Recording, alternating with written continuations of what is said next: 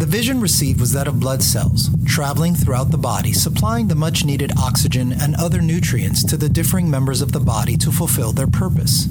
Once the blood cells are spent, they must return back to the heart to be refilled before being sent out again and fulfill their purpose. Did you ever wonder, do rabbits lay eggs? And when you found out, maybe, that rabbits actually don't lay eggs, did you ever wonder, why are rabbits found laying eggs during Easter? How is it that rabbits and eggs have anything to do with the Easter holiday? Did it ever occur to you to question, is Easter, this holiday that we celebrate, even found in the Bible? Well, hopefully, as you continue listening to these podcasts, you'll get these questions answered. Hello and welcome to our Father's Heart podcast. If you have just entered into our episode today, you are actually in the middle of a series. And the series is called Now That the Holidays Are Over. And over the last few episodes, we've been looking into the origins and the history of differing holidays. We started with Halloween, we looked into Christmas, and in this particular episode, our focus is going to be on the Easter holiday. And one of the things that I hope all of you that have been with us for at least the last few episodes in considering holidays, now that the holidays are over, I hope that as you listen to the podcast that you are seeing a pattern involving the evolution of holidays over the centuries. Because the pattern is very, very consistent. Halloween's evolution over the years, starting in the 8th, 9th century with the Druid priest, the pattern of its development and how it's been incorporated into the Catholic Church, not Christian, but Catholic Church, and how it was used over time, is really the same pattern that we see in the evolution of the holiday we now know as Christmas or Christ Mass. And in actuality, the God that was revered and worshipped actually did not start with the Catholic Church. It actually started with a God that was worshipped and revered all the way back in history to Persia. And it lived on through the Grecian Empire, and it lived on through the Roman Empire. And then it continued to evolve over time through the Catholic Church and what they were trying to do with the pagans and the heathens of their now religious empire. Rather than it being a national kind of military empire of conquest, it became a religious empire. And that religious empire ruled over the Dark Ages, even unto this day. And so I hope that you will also see that pattern in Easter, because it's pretty clear that that same pattern of evolving of this holiday happened to Easter as well. So if you've been listening to the podcast, you know that a lot of these studies were done, it's 2021. These studies were done in around 2008, 2009, and it was very simple. We just simply went to the library, looked in the encyclopedias, looked for books, used the internet as it was back then, and a lot of it came from history.com, just to gather facts, just to gather, well, what do historians, as they have compiled their historical information, what have they said, and what are the commonalities of the differing researchers, and are they confirming one another's quote-unquote stories? And so today, as we look in the origins of Easter, we're going to start again with the World Book Encyclopedia. It was the 1989 edition. And it says concerning Easter that it is observed on the first Sunday after the first full moon following the first day of spring. Now, that usually occurs between March 22nd and April 25th. And so some might read that and say, well, why isn't it the same day every year? Why does it keep changing? And that is because they do it on the first Sunday after the first full moon, which changes year after year because we are not on a 360-day cycle calendar. We're on a 365-day calendar. So that changes. And then every 4 years, we have a leap year. So that also changes when this particular holiday is celebrated. Now, looking back in its history, Easter is close to the spring season. And spring is kind of representative of new plants, new life, new beginnings, if you will. And this actual word Easter comes from the Old English word Eastre, E-A-S-T-R-E. And scholars say that Eastre is the name of a pagan goddess of spring. It is also the name of a spring festival, or the name of the season itself. Other scholars believe that Eastre comes from the German word Eostaran, E-O-S-T-A-R-U-N, which means dawn. Now, it says here that Christians in European countries called Easter Pascha. This is the Hebrew word for Passover. And so we're going to get to that at the end again. And how is this Passover apparently supposedly tied to Pascha? And how is this even in the Bible? But I would like to mention that every time we looked into the history of the holidays, they kept mentioning Christian or Christianity. And what we really found out was they were actually talking about the Catholic Church. And so when it says Christians in European countries called Easter Pascha, it's talking about Catholicism and those that were adherents or followers of Catholicism in the European countries. And later on, during the Protestant Reformation, some of them continued on in those things. So they say, Christians, but it's actually Catholicism and any religious entities that spawned out of Catholicism, which would be the Protestants. So as we look into it more, it also says that the religious observances for Easter by the Roman Catholic Church, by the Anglican Church, by the Lutheran Church, celebrated a period of 40 days called Lent. And it's patterned after the period that Jesus was tested in the wilderness, because he was tested for 40 days. And they take part in this 40-day period because they're preparing for Easter. And Lent is significant of showing sorrow for sin, seeking forgiveness. It begins with something called Ash Wednesday, where they put ashes on the forehead to remind them that they are but dust. And it's supposed to be the expression of humility. And at the end of the 40 days, it comes within a week. It starts what's called the Holy Week.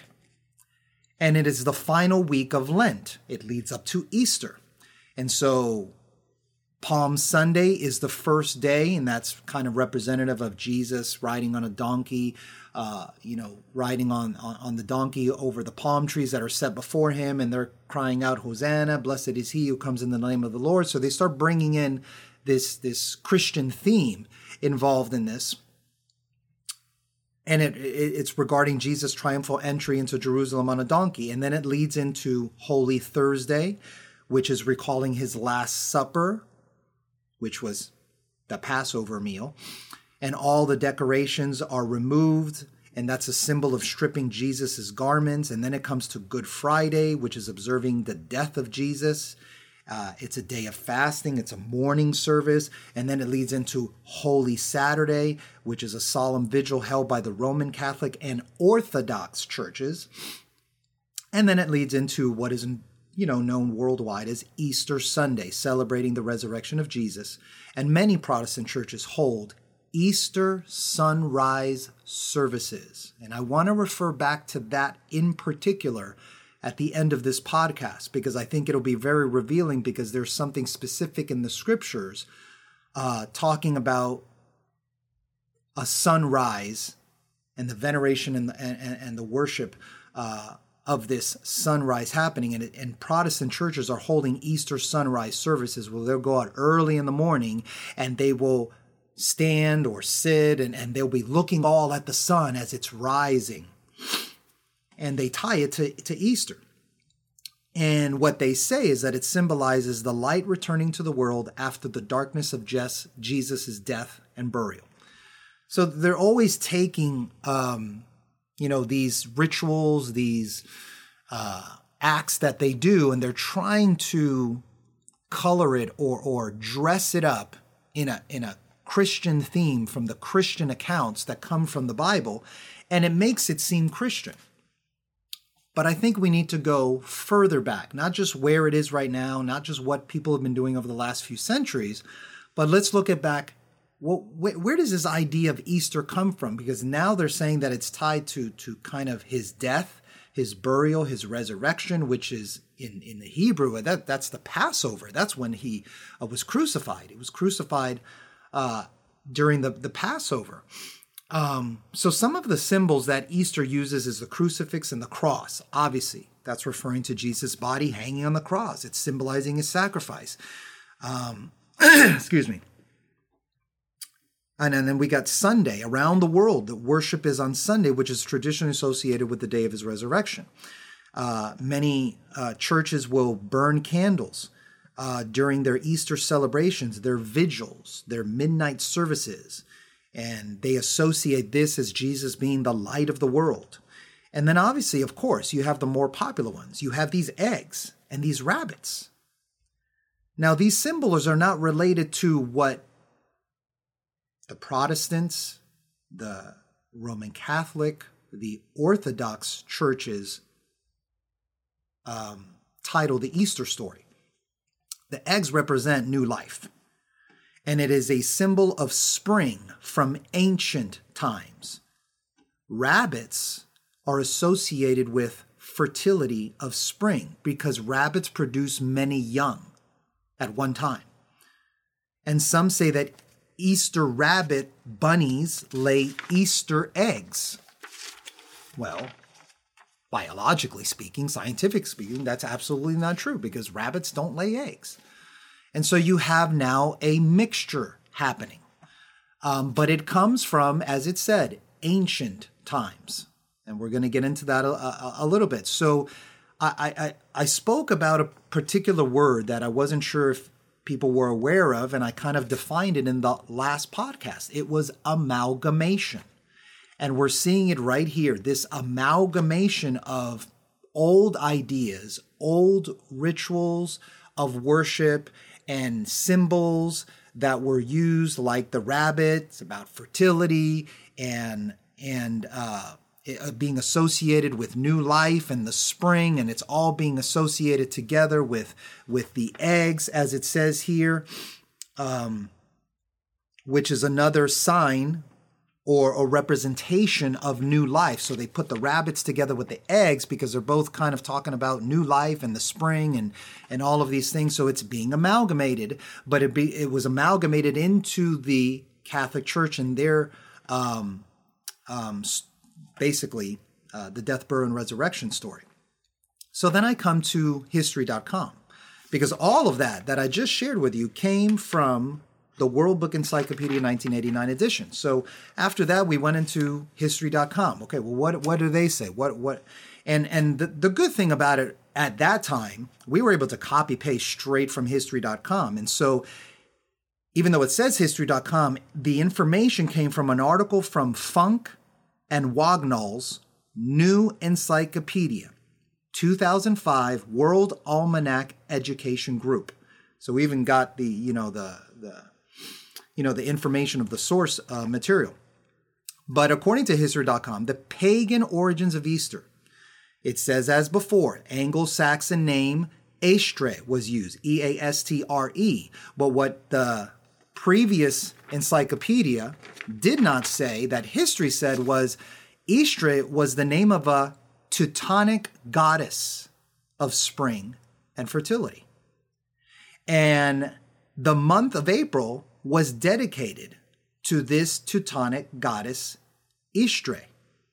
Her festival was celebrated on the day of the vernal equinox. Traditions associated with the festival survive in the Easter rabbit, which is a symbol of fertility, in colored eggs, originally painted with bright colors to represent the sunlight of spring and used in Easter egg rolling contests or given as gifts. So right there you see the putting together of different elements that are evolving into what we do today. All of this came from ancient times. The Easter rabbit being a symbol of fertility doesn't lay eggs, but somehow, some way, over time, over the evolution, colored Easter eggs, which represent the sunlight of the spring and the new life that was talked about in the previous, are now rolled together. And so now you have rabbits laying eggs, Easter rabbits laying eggs. But all of it is representative of the new life and basically the worship of this god, Ishtar, because they had a month in April dedicated to this Teutonic goddess of spring and fertility. So now these festivals and the stories and the legends that explain their origin were all common in ancient religions. A Greek legend, it says, tells of the turn of Persephone, the daughter of Demeter, goddess of the earth, from the underworld to the light of day. Wow, so this goes all the way back to Greek religious beliefs. This idea of Easter. Now, in their legend, the word Easter wasn't used. There was no name for Easter, but there was a character that was worshipped, venerated, celebrated, and her name was Persephone, Persephone, or Persephone. And she's the daughter of Demeter, who was the goddess of the earth, and she came from the underworld into the light of the day. And so her return symbolized to the ancient Greeks the resurrection of life in the spring after the desolation of winter. Many ancient peoples shared similar legends. The Phrygians believed that their omnipotent deity went to sleep at the time of the winter solstice, and they performed ceremonies with music and dancing at the spring equinox to awaken him.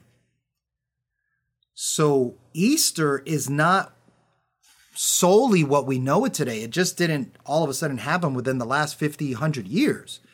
This is actually an old legend that has evolved over time to what it is that we now experience and know it as today. So now what it calls the Christian festival, I call it the Catholic festival of Easter, embodies a number of converging traditions. And that's where I use that word amalgamation.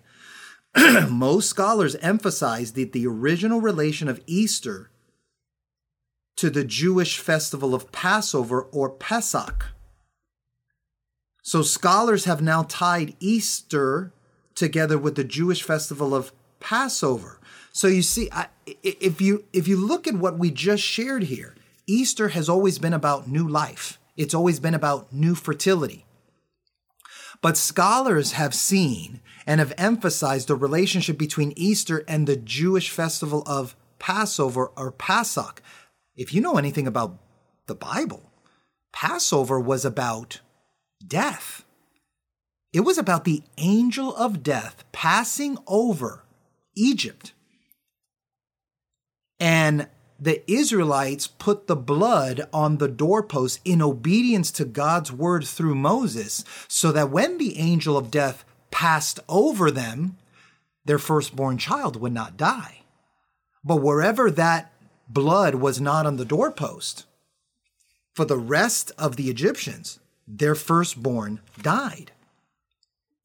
So Passover for them was was connected to the idea of when that angel of death passed over. But looking at it from a Hebrew into a Christian view, Passover was now signified or tied to the death of our Lord and Savior Jesus Christ. And so you have two conflicting ideas being merged together. Easter, through all the ancient legends and ancient histories, has always been about fertility, about new life, about the spring. And now it's being attached and morphed together into Passover, which the Catholic Church has continued to use the word Easter, not Passover.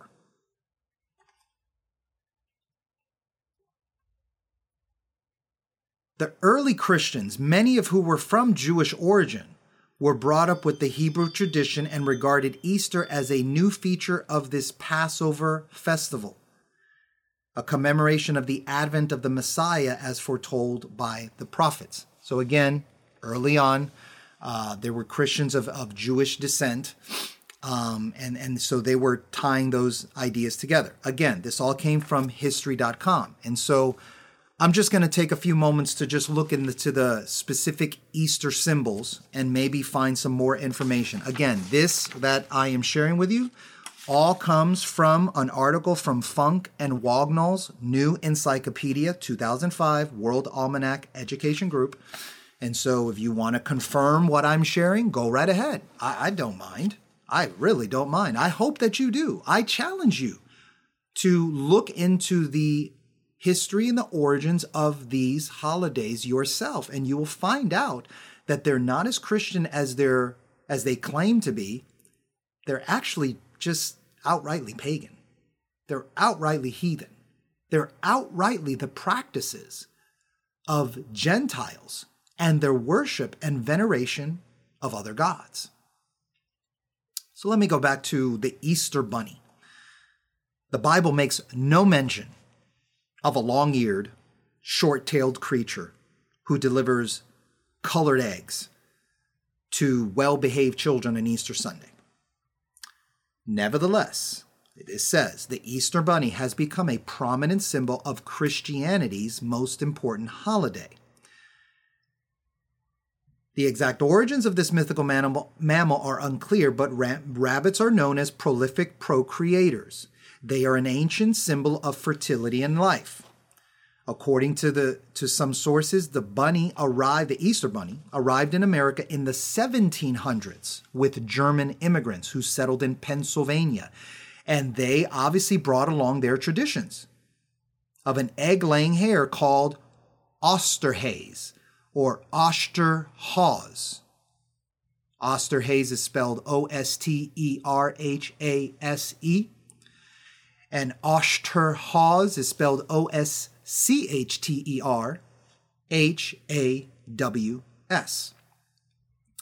And it furthermore says that the children may nest for the creatures who would lay their colored eggs.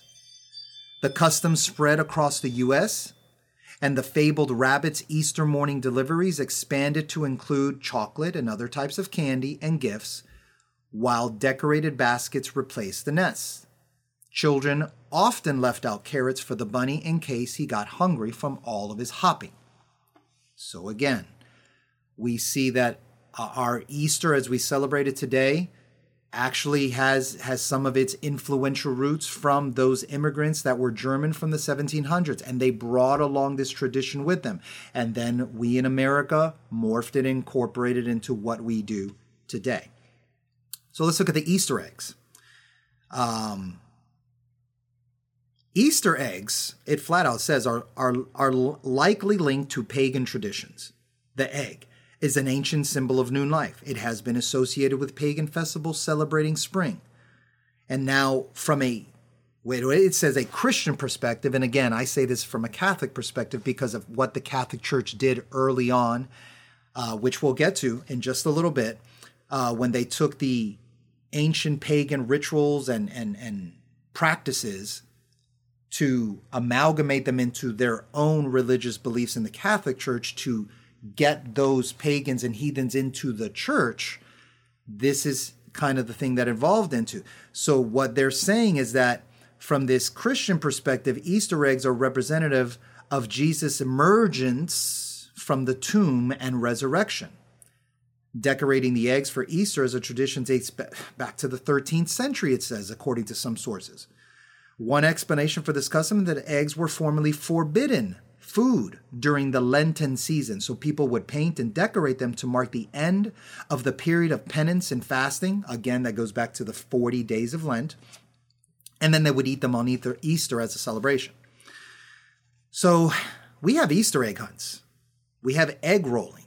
And these are two popular egg-related traditions. In the U.S., the White House Easter egg roll, which was a race in which children pushed decorated hard-boiled eggs across the house, the White House lawn, was an annual event held the Monday after Easter.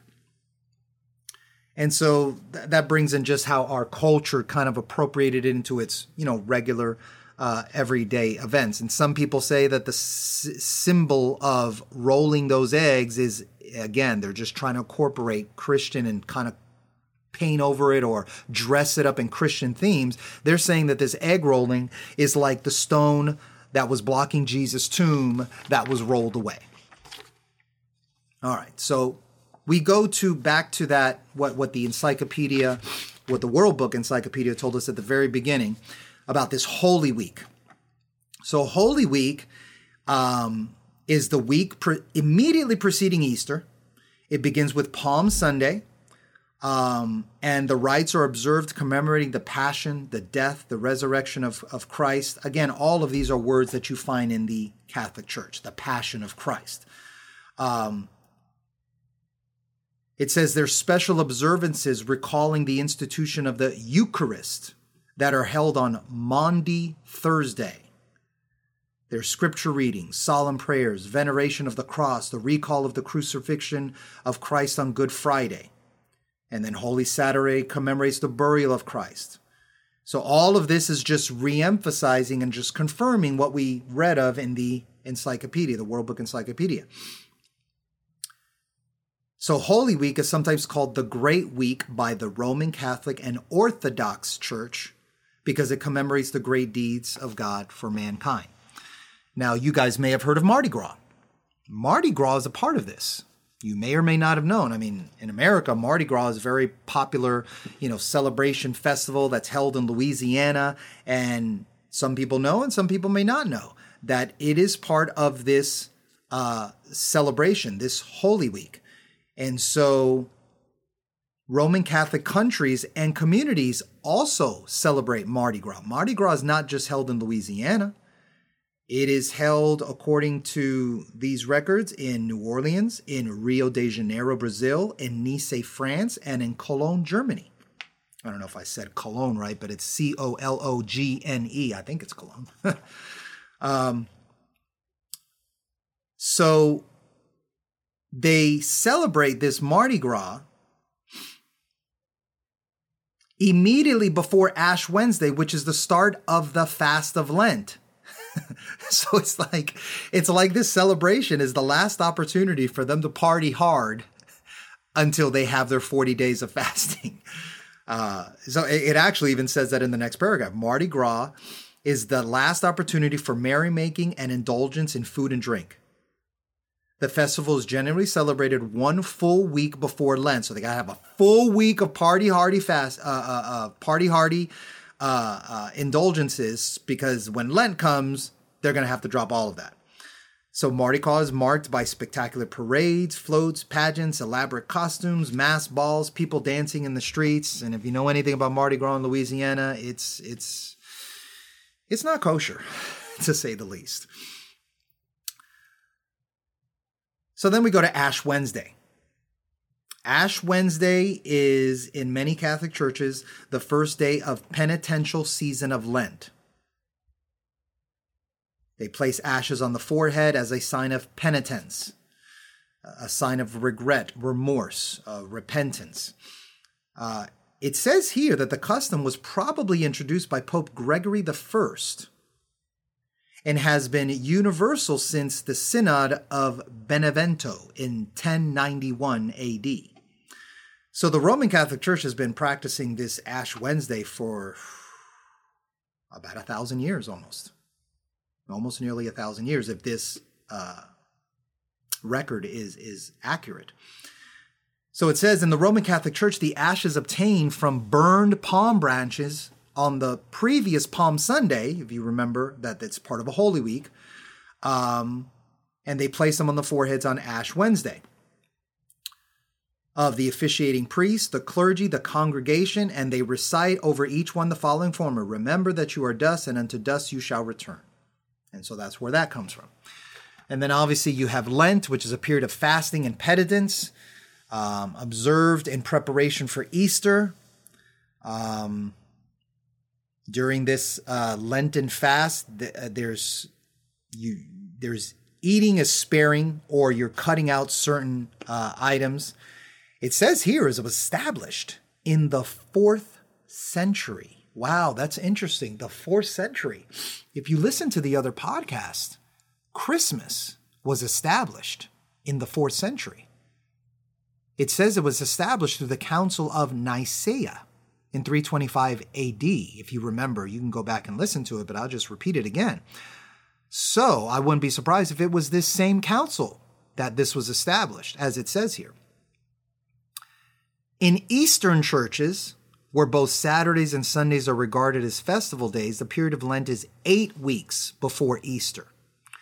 In Western churches, where there is only where only Sunday is regarded as a festival, then the 40-day period begins on Ash Wednesday and just extends with the omission of Sundays to the day before Easter.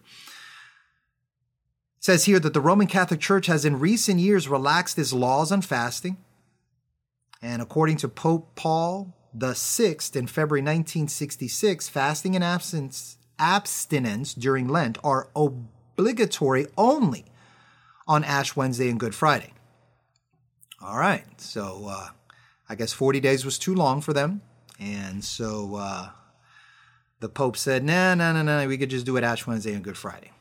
And then there was this term Maundy Thursday. That's also known as Holy Thursday, the Thursday before Easter Sunday. It's a commemoration of Christ's Last Supper. And in Roman Catholic and Protestant churches, the Eucharist is celebrated in an evening liturgy that includes Holy Communion. During the Roman Catholic liturgy, the ceremony of the washing of the feet, or pedilavium is a word for it, is performed. The celebrant washes the feet of 12 people to commemorate Christ's washing of his disciples' feet. In an English custom, it survives by giving alms, Maundy pennies, to the poor. This act recalls an earlier practice in which the sovereign washed the feet of the poor on Maundy Thursday. And then we come to Good Friday. Friday is immediately preceding Easter, celebrated by many Catholics and Protestants and different Christian denominations and organizations worldwide. It's the anniversary of Christ's crucifixion. The name Good Friday is believed to be a corruption of God's Friday. Since the time of the early church, the day has been dedicated to penance, fasting, and prayer. So furthermore, the Roman Catholic Church, the Good Friday liturgy is composed of 3 distinct parts, including the reading of the Passion, the veneration of the cross, and the general communion service. Now, from the 16th century on, Good Friday service took place in the morning. In 1955, Pope Pius XII decreed that it be held in the afternoon or the evening. So traditional afternoon devotions as the Tre Ore, which is Italian for 3 hours, consisting of sermons, meditations, and prayers centering on the 3-hour agony of Christ on the cross, were almost entirely discontinued in the Roman Catholic Church. But in most Europe, South America, Great Britain, and many parts of the Commonwealth and several states of the U.S., Good Friday is a legal holiday. Okay?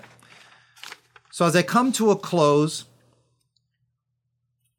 according to the New Testament, again, still from Funk and Wagnall's New Encyclopedic 2005 World Almanac Education Edition, Christ was crucified on the eve of Passover.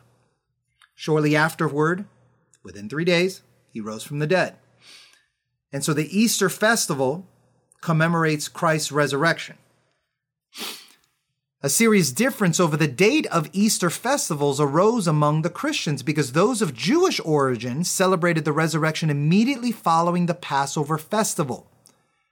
Now, you could understand why Jewish Christians would be strong or firm about that. Because if you just read the scriptures in Matthew, Mark, Luke, John, and Acts, or not Acts, but Matthew, Mark, Luke, and John, the Gospels that focused on Christ's life and death, he was crucified right after the Passover meal.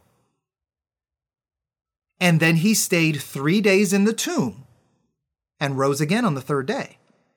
So it would make sense why they say, hey, quote unquote, Easter has to be done right after Passover. Right after the Passover, Thursday and Friday, it's got to be right after that. Whereas the other believers, they moved the date of Easter, not according to Passover, but what? According to the moon. Remember, it's always celebrated on the first Sunday after the first full moon. So again, that traces back to this is how it was celebrated in ancient times. So for the Jews, it fell on the evening of the full moon of the 14th day in the month of Nisan, the first month of the year. Easter from year to year for others fell on different days of the week because they were basing it upon the cycle of the moon. Now, Christians of Gentile origin wish to commemorate the resurrection on the first day of the week, Sunday. By their method, Easter occurred on the same day of the week, but from year to year fell on different dates. The important historical result of the difference in reckoning the date of Easter was that Christian churches in the East, which were closer to the birthplace of the new religion in which old traditions were strong, observed Easter according to the date of the Passover festival. But the churches of the West, descendants of Greco-Roman civilization, celebrated Easter on Sunday. Now, this is where this Catholic Church influence comes apart again. And I think this is important because, again, we're trying to look for those patterns. It says Constantine I, Roman emperor, convoked the Council of Nicaea in 325. What century is that? Oh, yeah, that's right. The 4th century. The council unanimously ruled that Easter festivals should be celebrated throughout the Christian world, which for them was the Roman Catholic world, on the first Sunday after the full moon following the vernal equinox. Again, completely taken from pagan religious practices and rituals. And that if the full moon should occur on Sunday and thereby coincide with the Passover festival, Easter should be commemorated on the Sunday following. So that the celebration, according to Constantine I, the Roman emperor, would not conflict with the Passover that Jewish Christians were participating in. So, the Council of Nicaea also decided that the calendar date of Easter was to be calculated at Alexandria. And then it became kind of impossible to determine the date due to the limited knowledge of 4th century world. So the principal astronomical problem involved was the discrepancy called the epact between the solar year and the lunar year. And so they ended up making that decision, and that's why. So that's basically my notes on Easter. And so I want you, as you think about these things, I want you to consider a few things. It was mentioned that, well, let me start with what I've said probably in the previous 2 podcasts. I think Jeremiah chapter 10, verses 1 through 5, but for me specifically verses 1 and 2 are really, really important when we are considering our participation as biblical Christians. It says, again, hear the word of the Lord which speaks to you. Jeremiah 10, 1 through 5. O house of Israel. Thus says the Lord, do not learn the way of the Gentiles. Do not be dismayed at the signs of the heaven, for the Gentiles are dismayed. For the customs of the people are futile. That goes right into verse 3. There is a reason why the Israelites, the Hebrews, the Jews of the Old Covenant did not participate in the pagan, heathen, religious practices of the nations that surrounded them. They were commanded of God not to partake in them. If you know anything of the Old Covenant, you realize why that was a stipulation by God, because it caused them to stray from the commandments of the Lord. It caused them to not fear the Lord, their God, their Creator. They began fearing other gods and idols of other nations. And in the history of Israel, they knew there's only one God. The God of Abraham, Isaac, and Jacob. That is our God. That is our Creator. Not just our Creator, but the Creator of the whole world and all the other nations. Because all the other nations came from Adam and Eve. What they're doing is so far away, and it is an expression of how far they are from their Creator, because they are actually acknowledging and venerating other gods of their own imagination, other gods of their own creation. And they ended up worshiping the creation more than the Creator. Now that was said. Now one thing a couple things I also want to address.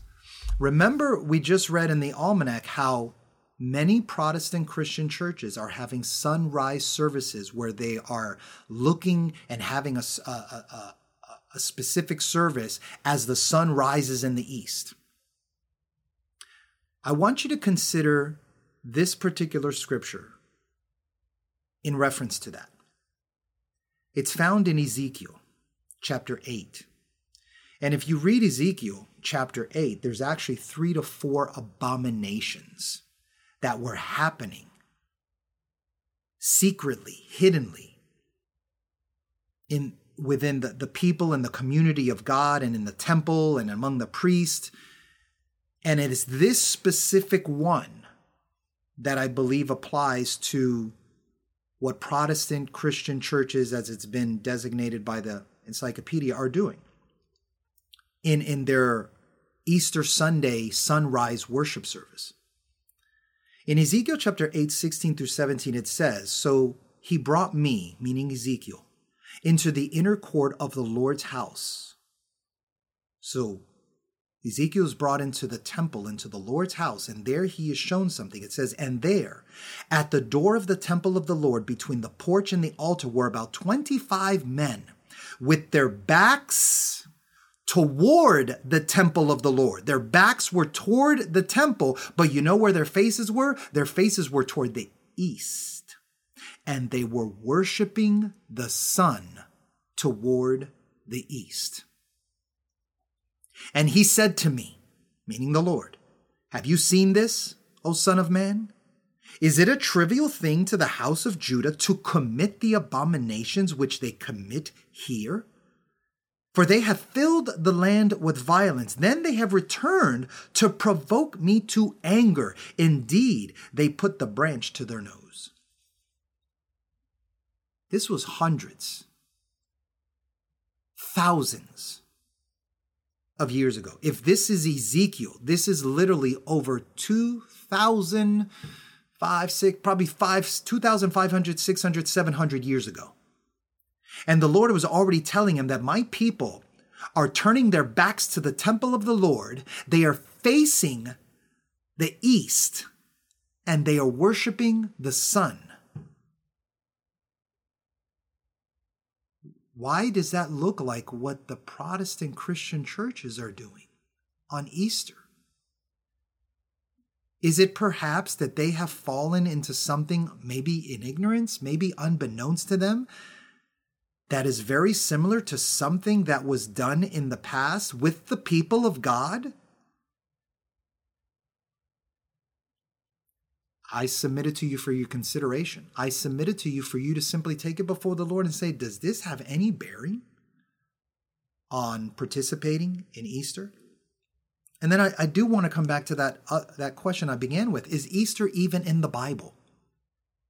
Well, I will say yes, and I will say no. And here's why. Depending upon the translation that you use of the Bible, if you're one of those that really, really strongly believe that the King James Version is the authoritative version, that's the one you got to use, well, that's the version where the word Easter is used. But when you read it and you do a little bit more research and delve a little bit more deeply, you realize that the word Easter there is a mistranslation. But if you've listened to this whole podcast and all that I've shared, you understand why Easter was used in that particular sense, because the KJV version was translated around the late 1500s, early 1600s. And so we have the authorized King James Version, 1611. Okay, right around then is when this word was put there and used. But if you look a little bit more deeply, as I'll do right now, it's in Acts chapter 10, 12, verse 5. And the only reason that the word Easter was used because it was describing the timing of what was happening in the context, which is when Peter was in prison. And it says, Peter therefore was kept in prison, but prayer was made without ceasing of the church unto God. And in verse 4, that's what I meant to read. I actually read verse 5. But in verse 4, it says, and when he had apprehended him, he put him in prison, meaning Peter, and delivered him to the quaternions of soldiers to keep him, intending after Easter to bring him forth to the people. That's the only mention of Easter. It's letting the reader know that when Peter was apprehended and was held by the quaternions of soldiers, that it was during the time of Easter. But if you just look a little bit more deeply, and all you have to do is use Strong's Concordance, if you look for that word, the actual Hebrew word is Pascha, Passover, which is to say that when he was apprehended and held by the 4 quaternions of soldiers, it was during the Passover. Peter was not the traveling missionary like Paul was. Peter, basically his ministry was headquartered and centered in Jerusalem. Well, if you know anything of the Bible and anything of the feast of the Lord, which is another question I'm going to ask everyone at the end, you'll know that that is something that they continued celebrating, the feast of the Lord. And one of those feasts was Passover. So that's all that it was about. It was just letting you know when he was held. He was held around the Passover, and they were holding him during that time until the Passover passed. That's the only time Easter is used in the Bible. But is this celebration of Easter as we know it today? Do we find the apostles of the first century and the Christians of the first century celebrating this? No. We don't see that at all. And so I want to leave you with a couple of questions. Do you know what are the God-ordained holidays? Like, what are the holidays or the feasts or the festivals that God has ordained in the scriptures? Because in the Old Covenant, he definitely did. Does anybody know what they are? Does anybody here listening, do you know how many of them there are? Can you name them? Can you tell yourself, oh yeah, there's this many? And then as you think about that, and as I let this time tick by, then ask yourself, if you cannot name the feast of the Lord, the celebrations of the Lord that he wanted his people to partake in. The question is, well, why do you not know what the celebrations of the Lord are, or how many of them there are? But you know so much more about these other holidays that, as we've seen over the last 3 episodes, are deeply rooted in pagan, heathen customs and rituals. Maybe we'll touch upon that in the next podcast as to what those feasts are, but I'll just challenge you to find out what they are and find out maybe how you should be participating in the celebrations in the feast of the Lord. Thus is the ministry of our Father's heart through us. Our utmost desire is to be in the Father's heart, to know the Father's heart, and express the Father's heart to you. If you appreciate listening to this podcast and were blessed, pass it along to someone else by text, email, or word of mouth in the hopes that they might be positively impacted as you were. If you are interested in supporting our efforts, we would ask you to consider the following. 1, pray for us. 2, leave a positive rating or review with whomever you listen to our podcast with. And 3, if you desire to contribute monetarily, you can do so at paypal.me/JBenJesus or Cash App $JBenJesus or Venmo JBenJesus. That's JBenJesus. God bless.